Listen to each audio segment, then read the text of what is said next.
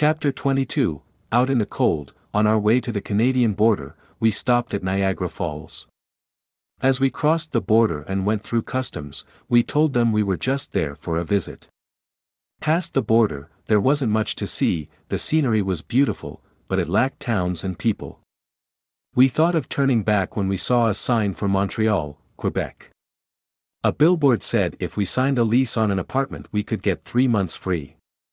Wendy and I didn't have a lot of money, so we thought that would be a great way to get started and save up some money. We found the apartment complex. When we pulled up, the owner came out to greet us.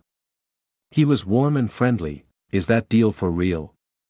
I asked. "Sure," he said. "We don't have much to move in with." I said, "No problem. You sign a lease, we'll get you set up. We have a bunch of furniture that people left behind. You can have it." We signed the lease, and he did just what he said. He set us up with an apartment full of furniture. We had enough cash to keep us comfortable for a few months, but then we had to go find work.